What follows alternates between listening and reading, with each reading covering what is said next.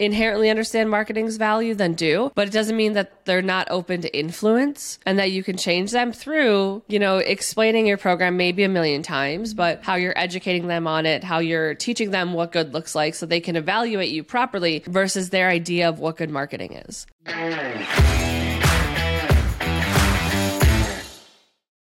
Welcome to another episode of Marketers Talking Marketing. Today we are joined by Marissa, and we are talking about managing up and what managing up and helping really manage expectations looks like across different organization types, stages, etc. So Marissa, throwing it over to you, why don't you tell the audience at home a little bit about yourself, and then we'll just jump into the conversation. For sure. So I am the VP marketing at a company called Irwin, and we are a Series A funded startup based out of Toronto that focuses on investor relations and capital markets. So we provide software to IR teams and management teams at public companies and their advisors. I've been in marketing for a very long time. I started my career at a company called Corel, a very old software company based in Ottawa, where I am located. And I started my career in social media and then was there for a few years, got the corporate experience for better or worse, and then moved agency side. And I joined a company that's now called Craft and Crew and was sort of built out the marketing practice there. I was there for 7 years, working with hundreds of clients over that time. And then finally decided to take the plunge client side and worked at a unified communications company that was acquired and also rebranded. It's now called Net2Phone, and helped build the demand gen and marketing program there. And then recently, a year and a half ago, joined Irwin, and we have been building the marketing team from scratch, building the company from scratch, and sort of growing our presence, disrupting the market, all that fun stuff. So I also do some instructing and teaching. I was a founding instructor of a program at the University of Ottawa, which was the first of its kind to be accredited by a institution like U of O, but be completely taught and managed by private industry. And more recently, the Modern Marketing Certificate, which was actually started by one of the original students in that first program. So yeah, I'm kind of all over the place, but that's a condensed version of my experience. Awesome. I mean, it's a great kind of gambit to go across of different areas, and something similarly, I've traveled between different kind of functions and company sizes throughout the course of my career. And a really common thread that I found that I think doesn't get talked about enough is learning how to manage up, especially to executives, with that, and making sure that everyone else you work with internally, executives, stakeholders on other teams, understand your work, what you're doing, your contribution, your impact. The converse is you'll see people, and if you're listening to this and feel, this way, like drop a comment below with your story if you're on the YouTubes with the comments. But you'll be doing work and you're like, man, like I'm doing great work. This project is fantastic. And like, no one knows what I'm doing. No one knows what I do here. No one understands my impact and my value, or people keep asking me like to explain this over and over and over again. And it can be super frustrating. I think managing up is really kind of the solution for it, but not a lot of people talk about it. So we'll just start with that. What do you think about managing up? Yeah, I think it's really interesting, actually. And I was having this conversation with somebody the other day about how, like sometimes it feels as a marketer, as a marketing leader, as an individual contributor, that you're like shouting into the wind and about what it is that you're doing. And you can't get people to use the things you're doing or appreciate the things you're doing. And I think like in my experience, there's some foundational elements that can like avoid that. And the first ultimate piece of, you can call it managing up or just like making sure you're in the right spot, is working with a team and at a company that appreciates the value of marketing to begin with. Oh my God. Life changer. Life changer. Absolutely. Because if people like strategically, if people know organization like wide how the marketing work impacts their own KPIs and they appreciate that and they understand it, then it's so much easier to get things done. And you don't have to, the education you do is all positive, right? As opposed to being like reactionary and trying to prove your value. Well, you're consuming all of your time convincing someone that you're needed. Especially with sellers, have ran into this where some sellers just do not care about marketing. Typically, they have spent their career self-sourcing their own pipeline. They've never had marketing as a large contributor to what they're doing. And so they're like, I don't need marketing. I can do my job. Like, you hired me to sell. Don't worry, I got this. They're also the ones that tend to make their own decks and don't care if you have logo approval on it, right? They go rogue. And then you have sellers who come from organizations where they've had inbounds that convert and they know the value of marketing and they're open to partner. And those conversations are totally different. Totally different. And a lot of that is leadership, right? So I feel like everything comes from the top. So if there's a sales leader who appreciates that about marketing, then you have a different experience with their team. And it just makes such a fundamental difference. And you spend so much less time just like running the rat race treadmill of being like, I deserve a job. Yeah. Oh my God. So many. I think it's also a universal marketing experience of having to really justify it. I think there's more organizations that don't inherently understand marketing's value than do, but it doesn't mean that they're not open to influence. And that you can change them through, explaining your program maybe a million times, but how you're educating them on it, how you're teaching them what good looks like so they can evaluate you properly versus their idea of what good marketing is on that side.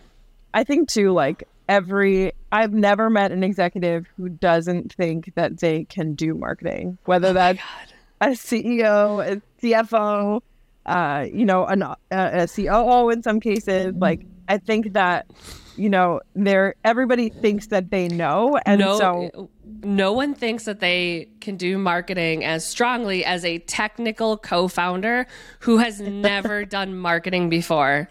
Yes. Yeah.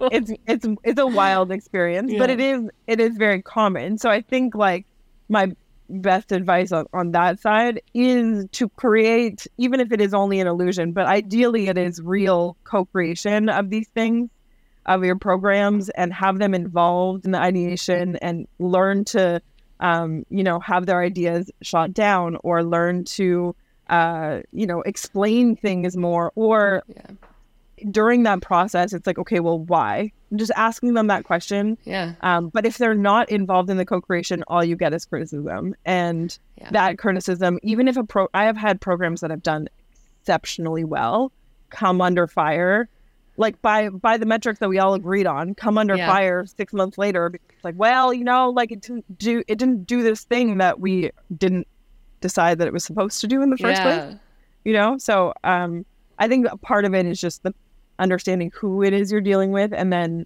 how to get them involved in the process so that they feel like they have some level of ownership without driving everything.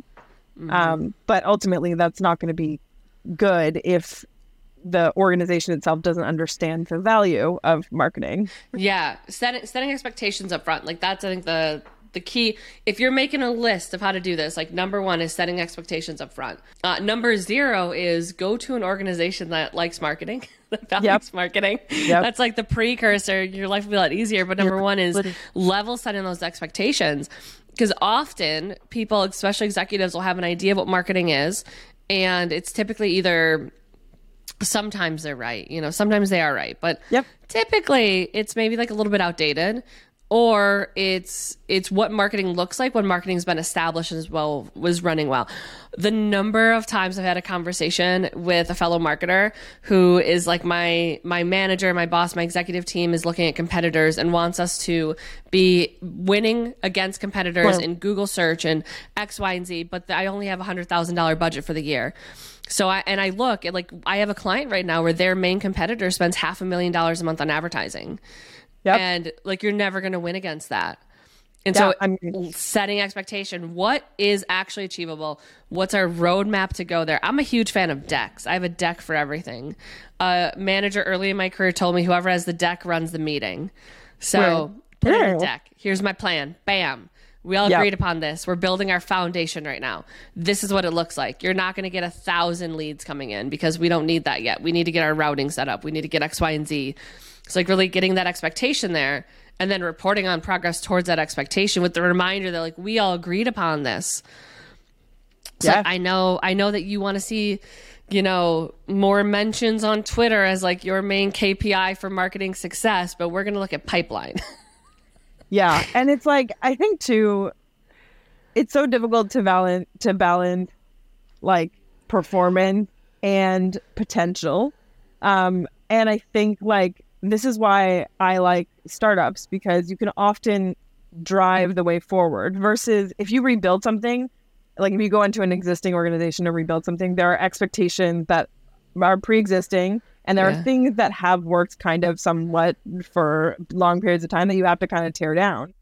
The thing is that I find really interesting is, you know, we, as a really like pertinent example, at Irwin, our competitors are multi-billion-dollar public companies that have existed and have, you know, roamed the earth for decades, if not longer in some cases. And they have huge marketing budgets and they have a basically unlimited spend to do things. And so when we decided what we were going to do to build our program, we were like, well, you know, there's a gap in, I think, like the empathy with the audience and really taking an unvested interest in helping them do things better, whether that's like content creation or, you know, things of that nature. And all this to say, like, we've grown the marketing department from basically 10% of company ARR to 70%. Whoa! In the last year and a half. Shit. And that's for many reasons, a leadership team that it backs us and gets the strategy. And they obviously have ideas too. And they have great ideas and we take those and run with them. But the performance program, and those are the things that I think are really important, like balancing short-term wins with long-term vision and strategy, because if we didn't do that, we wouldn't necessarily get permission to do the things that we have been doing that are maybe a little bit more out of the box. But as we started to get results on some of those, like, you know, things, you know, are going to work, it gave us the leverage to be like, and we also want to do some kind of crazy shit, you know? Yeah, you get those incremental wins, and that buys you the additional kind of bandwidth to do some of the less expected things. How are you sharing those wins internally? So it's one thing to get a win, but it's another thing to make sure that everyone is really seeing the win, understanding the win, and appreciating the win. Yeah, maybe so not appreciating, but at least understanding. Yeah. I would say probably maybe too much transparency sometimes into performance, and that is shared with the entire company. So we are very clear, and we have a model, and we have metrics and KPIs. We have a space in our town halls to talk about it.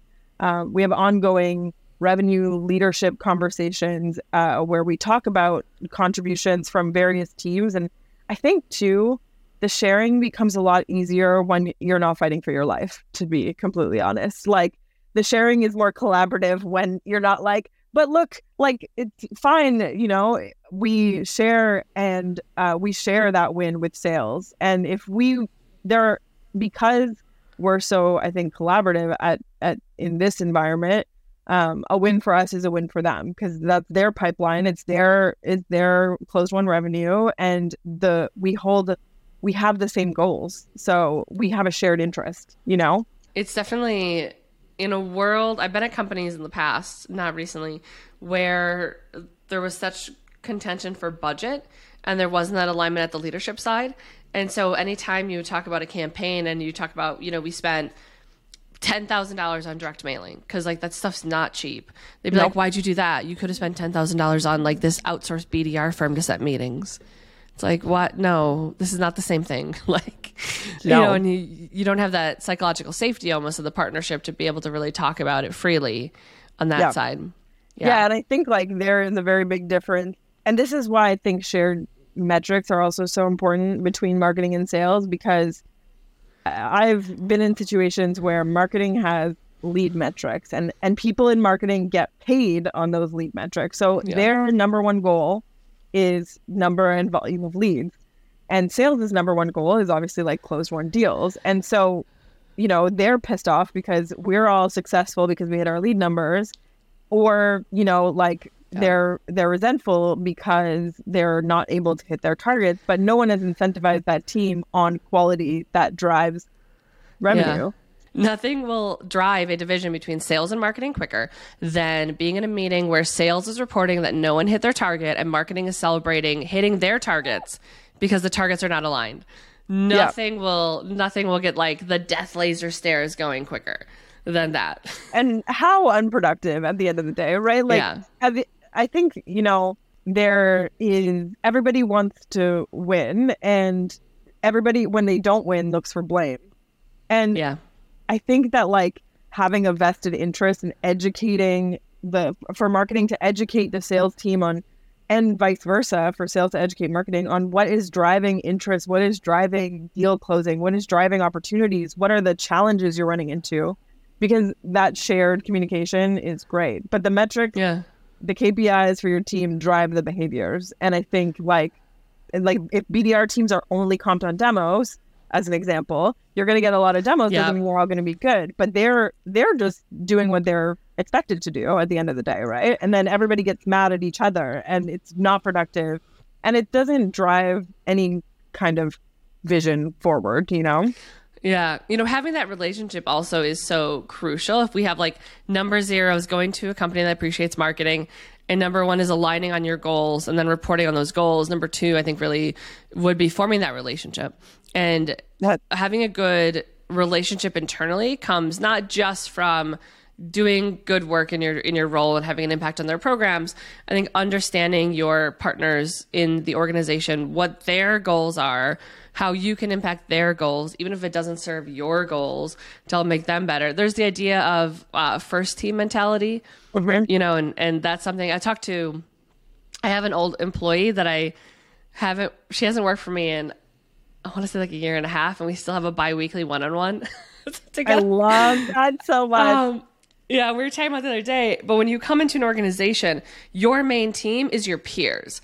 Yep. So if you're head of marketing, your team is head of sales, head of partner channel, head of X, Y, and Z. And so how can you really ensure that you're impactful and helping all of their goals and programs, even when it doesn't directly result in you saying, I hit my goal? How do you really work together on that and understanding their pain points, their needs? That's where I think a lot of partnership comes from. So when you walk into a meeting and marketing didn't hit their target, but sales hits theirs, your sales partner saying, hey, like marketing, what can we do to make this better? It's not that like throwing each other under the bus mentality because you all want to just get your goal at the cost of everyone else. It's we're all in this together. Like, let's work towards this together. And that creates that space for, I think, experimentation and understanding on that front, because like I might not get what you're doing, but I know that you know your shit, so go do it. And that buys you favor, right? In instances where you, like you said, like you need someone to have your back, or in getting buy-in for experimentation, or navigating challenging employee situations or leadership situations as a company. Like having that, knowing what motivates people is the key to helping, as long as your intentions are good, I would say, get things that you want to get done. And that really is all it comes down to. It's like, I know what motivates you, so I know exactly how to frame and discuss this piece of information because I know how it's going to impact you. And that will get you to be, a partner in the marketing organization so that I can count on you to approve these things, or even it affects so much so deeply. Like even giving people raises is another thing, right? Like I've had pushback because it's like, oh well, this person may handle every single dollar that comes out of our business, but like I don't think they're a great communicator. And it's like, based on what? Like so it impacts so many things. Being able to, I always advise people, especially earlier in your career or newer to a company, really think about and map out your sphere of influence, because your boss may want to give you a promotion, but who ultimately can decide it? Who really gets to decipher it? I was in a role once where I was doing just a ton of work, and leveling wise, I was working beyond my level. Sure. It's happened a couple times throughout my career. And so typically I go back and talk about, here's what I'm doing. Here's the level. Like, let's talk through this. And I've been in orgs where they said, okay, yeah, like we agree, like you're definitely doing that work. And here's the next step is we need to make sure that like everyone internally understands that too. So let me go have a conversation. And I've been in orgs where they've said, okay, cool. Agree you're doing this, but really, for that level, what leadership wants is someone with, I literally was told one time that they want someone with gray hair and they want someone with decades of experience. And so because I don't have decades of experience, they're never going to approve that promotion, even though I'm doing all of the work. And that's something that if you come in and you're trying to move around in the org, you're trying to be impactful, you need to understand where are those stops. Where do you need to form allies? Who ultimately is going to be able to say yes or no to these things that you need done? Because it's probably not you. It's probably not your boss. And it's probably not someone even in your function. Often it's like finance. And then forming that relationship so that when it comes time for you to promote an employee, for you to try and get promoted, for you to ask for more budget, that person already knows you. They know the work you're doing and they have that, oh yeah, that makes sense. Instead of, well, I don't really, that perfect example too that you brought up. I had an employee once that I wanted to promote and I could not promote them because 2 tiers above me, the person 2 roles above me didn't know what they did. I was like, well, wild. I'm telling you weekly, here's all the employee wins. Are you not sharing those? Boss person, what do you need from me for you to do that better? Because now I can't promote my employee who deserves it. And like all that happens and we see it it more and more is you lose your high performers. Like who wants to be in that position? Like, and no place is so great to work that a high performer isn't going to be like, well, this place literally by title and salary and all these things value me more. So I'm going to take my talents elsewhere. Yeah. Like, losing your high performers. And sometimes even as like a leader of those, like it requires, I think, strong leadership skills to navigate and to elevate that profile where they can't build those relationships yourself, like for whatever reason, there might be barriers there. Or they just are uncomfortable or whatever. So you have to like consistently push, have documentation, all of those things. But I really think it's, and it's definitely harder for women. It's definitely harder for minorities. There is more battles to be fought on perception and bias in that stage. Executive presence. I hate the term executive presence. I went on a rant the other episode about this. Executive presence, I think, is such a loaded term. What does that mean? It means white man is what it means. Yeah. It's a bucket for all your biases that you don't want to say publicly. Yep. And so you're just going to put down and say, needs to work on executive presence. Fuck is that? It's literally nothing. Literally. Yeah.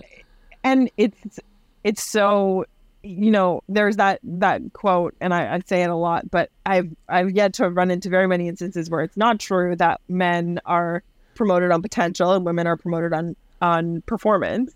Yeah. And I think like I have seen that especially in marketing, which tends to lean more towards a more women oriented makeup. At least maybe that's just the teams I'm building also, and that's fair too, but it's challenging. I will say something that I personally get frustrated with is, and where I think is a very great example of this, is if you look at, I'm going to say this and someone is going to like come for me on it. If you look at, let's look at like the top marketing conferences and speakers. And if you look at a lot of the men that are speaking at marketing conferences and how many years they have been in their function or how many roles they have had in their function, there are a lot of very prominent white men in the marketing world who have been in their function for 1 or 2 companies. Yes. And they are speaking at conferences telling you how to do the function, when the women speakers have grown 4 or 5 companies from 0 to 1 million ARR. They've done this so many times. But you have this world, this ecosystem, and I find it to be, that's why I started the podcast. I started this podcast because I'm getting frustrated of seeing the same individuals who do not have a ton of experience on a stage talking about how to run marketing. When I look at that and I say, I would never have, my first role in revenue marketing would never be VP of revenue marketing, coming from an ancillary marketing function. Like, that is not a role that exists for women. No. This is not a role. you have to actively pull yourself out of it. Sometimes like I'm scrolling things or I'm on LinkedIn and it's the same 5 dudes always.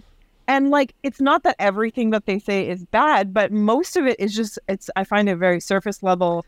I find that they don't have the substance. They don't have the emotional intelligence a lot of the times to navigate situations. And sure, like it's been easy for you, but for every guy like that, there's 100 women who have, demonstrated program growth, who have effectively managed relationships, built, like you said, built companies. And there's a video, and I forget her name at the moment. I think it was on like Diary of a CEO, I believe. And this woman was like, I have walked into rooms with some of the most successful men in history and been like, you? Yeah. Really? Yeah. You? There's a guy that if I said his name, everyone knows who he is. And I know people who've been at companies with him before in the past. And so I know what it's taken to actually build the programs, and what he says on how they're successful isn't the case. Like, you had phenomenal product market fit. You had an amazing sales team. You were early to market mover. Like, there's other things that make you successful. And I encountered him at one spot because we were on a shared situation together. Right. And so I looked at what he had produced and I was like, oh my God, this is absolute shit. Grammar, like it's just shit. I redid most of it. Yep. And I just sat there. I was like, wow, this individual is heralded as a pioneer in B2B marketing. I'm being a bit like, maybe not pioneer. I don't know if I would say that, but he's heralded as someone. He's at every conference. Yeah. And doesn't mean that he's bad at his job. No, it doesn't mean he's bad at his job.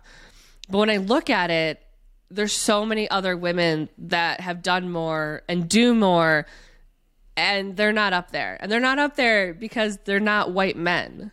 Yeah, there's no space ridiculous for them. Yeah, there's no space for them. And, it's so pervasive, and it's such a problem because what this has created is an echo chamber of bullshit best practices that don't actually work. And the majority of B2B companies in the world do not only market to sales and marketing people. They have maybe more technical, requirements of their marketing and their audience. They have maybe bigger challenges. Like, sure, if you're, one of the 5 companies that everybody lists as a best practice. But like you said, how easy has that been for you? And what is that growth has so many variables. What about when you walk into a situation when, I'll use my last role as an example, you're selling business phones to small and medium businesses across North America. And, nobody is like, man, this is revolutionary, but it's a required aspect. And none of those best practices help in that situation. Yeah. And what do they do when the best practices don't work? Is they become fucking bullies about it. Yep. Yeah. That's what I've noticed too, is they'll say, okay, so here's the reality of why most companies grow is if you have good product market fit and you spend $500,000 a month on advertising to a targeted audience and you have really aggressive sellers, like that is going to get you really, really far. But what they'll do is they'll say, oh, this worked because marketing had this ad type. We did X, Y, and Z, this campaign.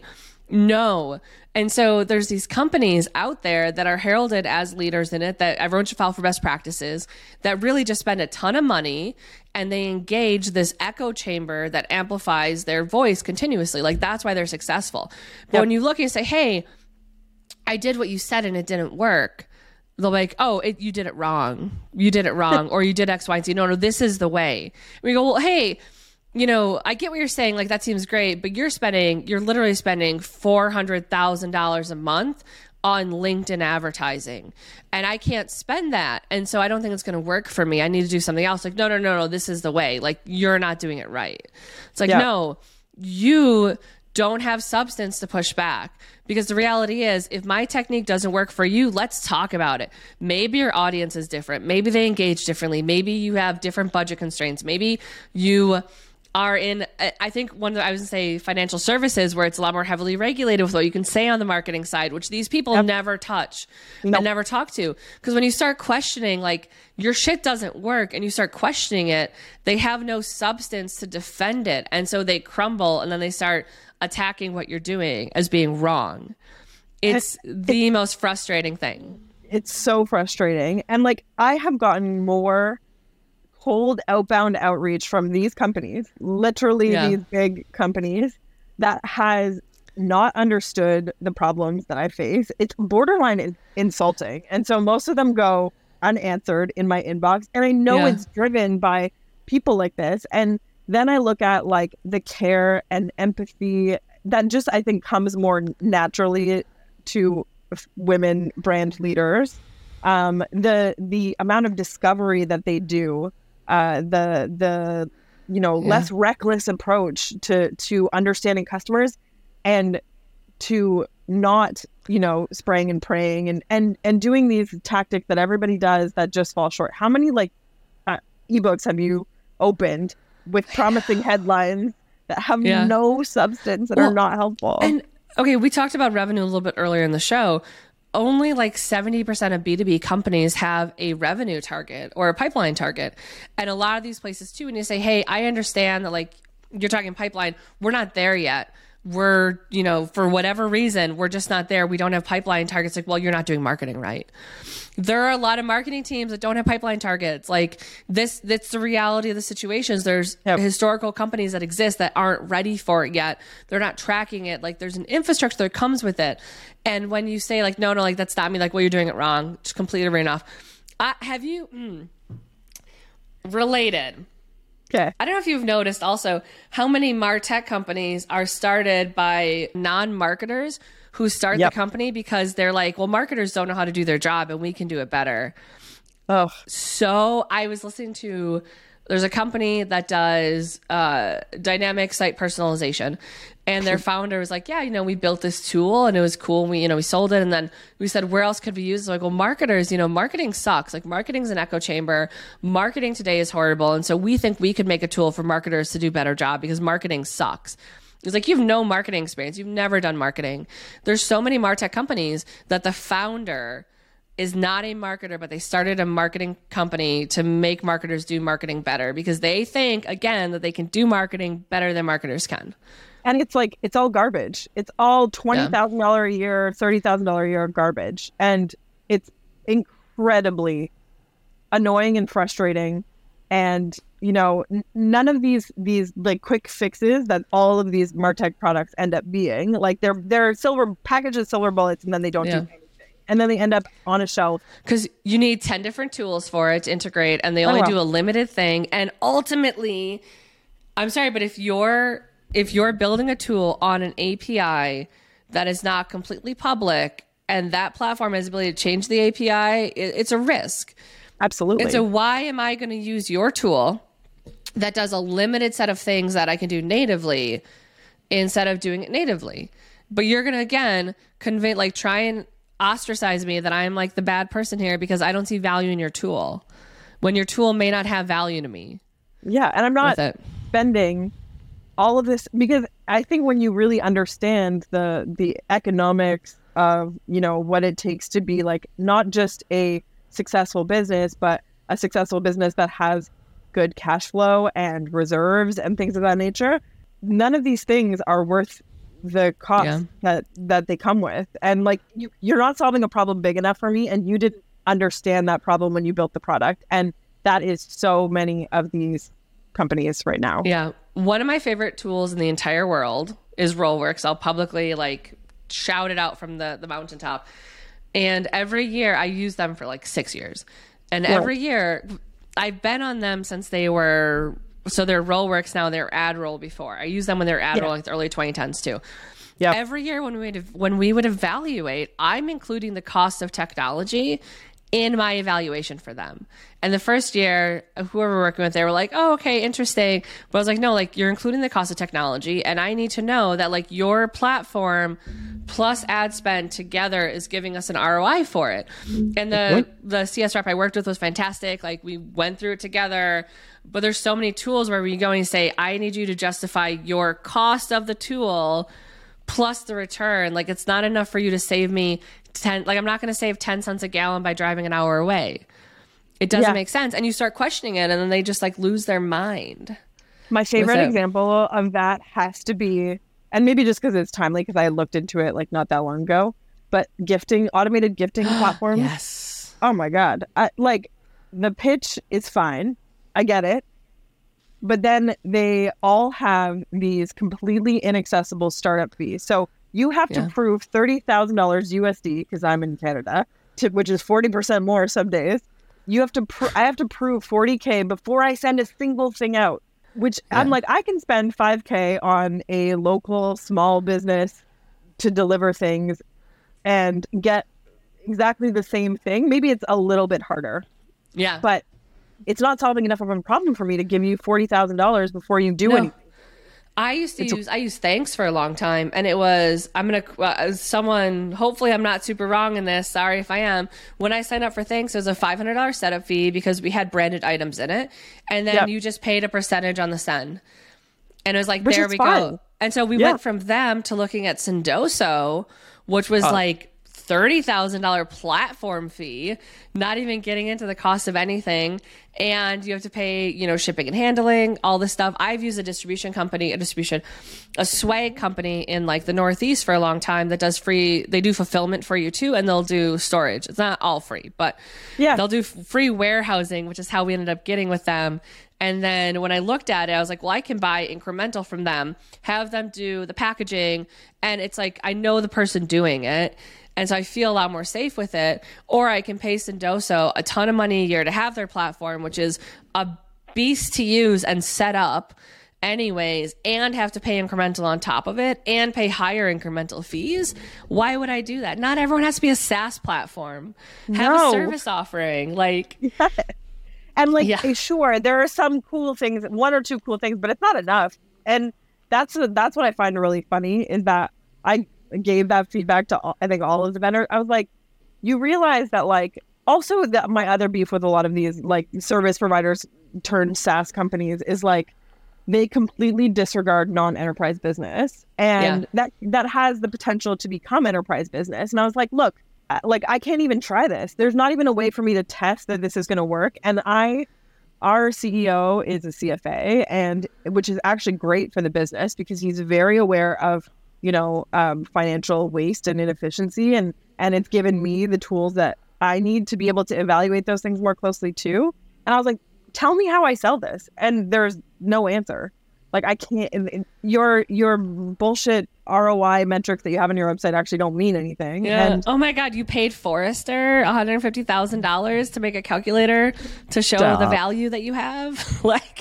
Holy shit, that must be very unbiased and real.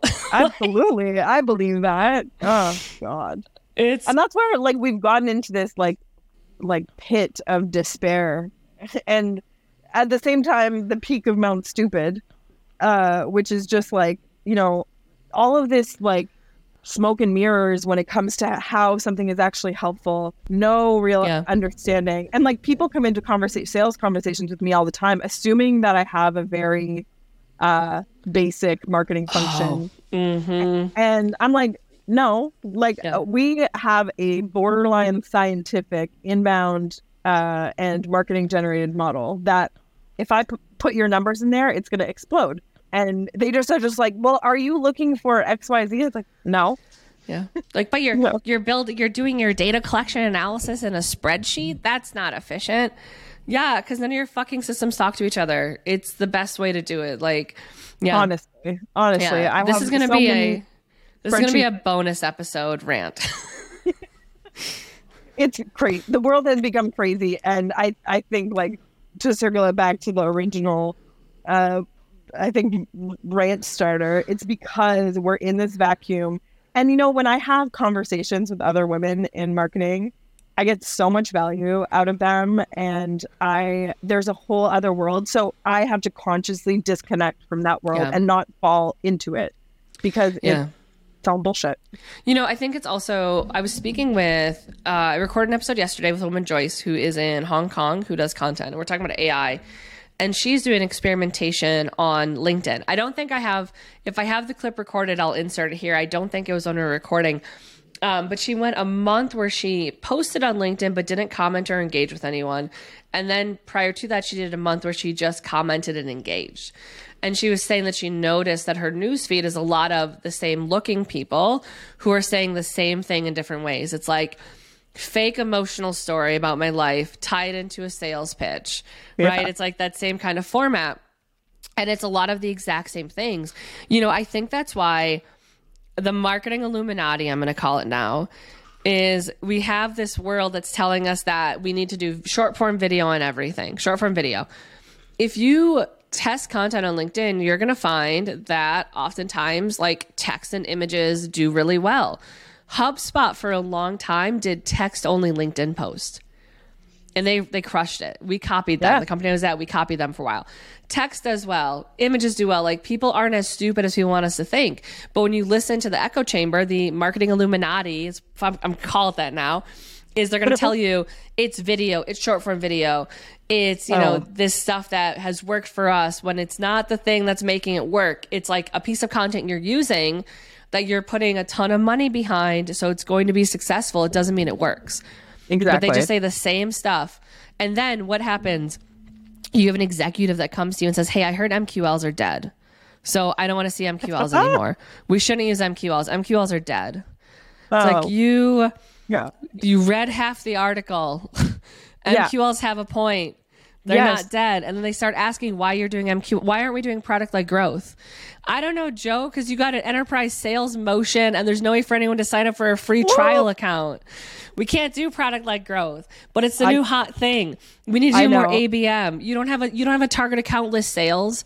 We can't do the A. We can't do just the M of ABM. You know, they hear absolutely insane. Demand gen versus capture versus creation versus. Oh man, there's been so many, and all of these concepts have always existed, with the exception of like maybe some of the new tools and whatnot. But it's like, okay, like everybody gets into a tussle. I actually like have to. I can't get myself to engage in a lot of that stuff, because I'm like, this has no historical context into how marketing has long since worked. It is disconnected, and it's like such a small distinction most of the time. Like there is a whole thread, multiple posts from one company on LinkedIn about attribution and using self-reported attribution in their form. And there have been so many posts about it. It's like, yes, we know that attribution is not perfect, and we know that, you know, there's a whole other element of, you know, decision making that happens outside of a digital marketing campaign. But like, is this really worth that amount of space? Yeah, because attribution is dead is the new MQLs are dead. It's the new version of it. And I look at that as I'm gonna like introduce my bias here. I have a master's in business analytics. I spent most of my career in something data function related. I love attribution and marketing and data. Fucking love it. Same. It's not easy to necessarily set up and collect, but we're not John Wanamaker here, comfortable in our 50% of marketing that we don't know what it does. It's worth it. It's not that hard. It's not that hard to do. But you know why they're doing it. You know why people push back against attribution. It's the same people that don't want to have any metrics. They don't want to report on it. They don't want goals. It's because when you look at the work that maybe a person who's saying that and their agency is doing and the impact they're having on clients, maybe their impact is shit, so they want clients to stop measuring impact. Because when you measure impact and you say, hey, I want you to justify the cost of your service, your platform, and the benefit that you have incrementally compared to me hiring someone to do this in native tools or do it in whatever we have, I want to know that there's a benefit there. When you start measuring and you start asking questions and the data doesn't line up, they're trying to convince you not to look at the data. Like, that's what it is. You can, I think I've gotten this question probably about 100 times, but like, how do you measure the impact of brand? It's it's actually very simple to do. Like, not perfect, but simple. And you can do it with native tools, and like you can do it with one or two tools. You don't need massive enterprise level tools. The data exists in one way or another, and you can get it and you can report on it, and you can keep track of interactions throughout the history of someone's buying cycle. I think one thing that you said that has really been, I think, a theme for me in the last few years is impact. And I think that is the key to this whole discussion, which is like, I can walk into a room and say, you know, our efforts in marketing have directly contributed to 7 or $8 million in pipeline last year and 70% of revenue in the last 2 quarters of last year. And that alone gets me favor in many other areas. I can prove all of that. And I have a sales team that obviously contributes to those numbers greatly, but that are also engaged in making that easier for them and interested in their own impact. And so it's like, you know, my team makes an impact because they're smart people and they know what they're talking about. They execute wonderfully.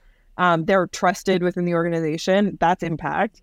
We can generate the numbers. And, you know, we don't ever really report on lead. We talk about only revenue almost and, you know, opportunity and pipeline generation. And it's so much easier. Yeah. The one of the favorite parts of my experiences in my career is we had a QBR and I presented all of the numbers, the dollar numbers. And then I watched all the sellers go and they said, hey, here's how I did this quarter. And, you know, I had 15 ops that came in, 10 of them closed. And of those, 5 were marketing sourced. And I let my sellers, my partner sellers, who I didn't run sales, partner in the org, I let the sellers talk about marketing's impact. And that for me was like, there it is. That's a validation. I can talk about the dollar impact my program's making. We're driving X percentage of pipeline and of that X percentage of revenue because our close rates are high. The win rates from marketing source pipeline is higher. Here's what we're doing. And then the sellers, and you let other people talk about your successes, right? Yes. You get there because they know what you're doing, because you're sharing what you're doing. You're aligned on goals. You're having an impact, and then let them speak for you.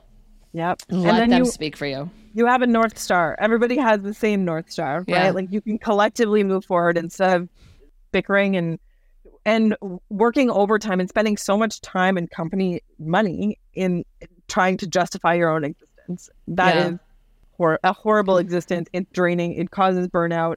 It's like demotivating. You've never felt so much imposter syndrome in your life, and not worth it. Yeah. Because they never change anyway. In summary, number 1 is go to an org that appreciates marketing. Yep. Because if you don't, it's a wild card if you'll ever actually get them to appreciate marketing. Number 1, align on goals and expectations, and then report on progress towards those goals. And then number 2 is form relationships with your counterparts, with those people, so they can also share your success for you, instead of you having to be the one who's constantly saying, like, marketing did something good. Marketing has an impact, like us. Number 3 is, if you're a woman in marketing, is share your shit and tell your story, because you're probably more qualified than some of these fucking white men we see talking at conferences. Yep. Submit to join the podcast. Guest application below. Yes. Link below. Yes. Yeah. Well, Marissa, thank you. Thank you so much for joining us. We did go on a little bit of a side tangent. I think I might package that up as like a little bonus episode linked to it, so we can also keep kind of the focus concise. But I think it's stuff that we're all thinking, stuff that women in marketing are all thinking. Yeah, and you know, might as well talk about it. Yeah, absolutely. More awareness there is, the more that people have a view of shared experience, and that you're not alone in this. We all face it, you know. Yeah, and get out of the vacuum. Yes, escape the matrix. Come sit with us on the edge of the vacuum, where we're just eating popcorn, looking at everyone in it, talking about them. Yeah, it's a great place to be. Yeah, our vacuum's better. We have our own vacuum. Better. Yes. Yeah. All right, we'll see everyone on the next episode. That was a great episode, right? Thanks for joining us for it. If you want to make sure that you don't miss out on any future content, make sure you hit that subscribe button below, click the bell to turn on notifications, and if you have any requests for content or guests you'd love to see on the show, leave them in the comments below.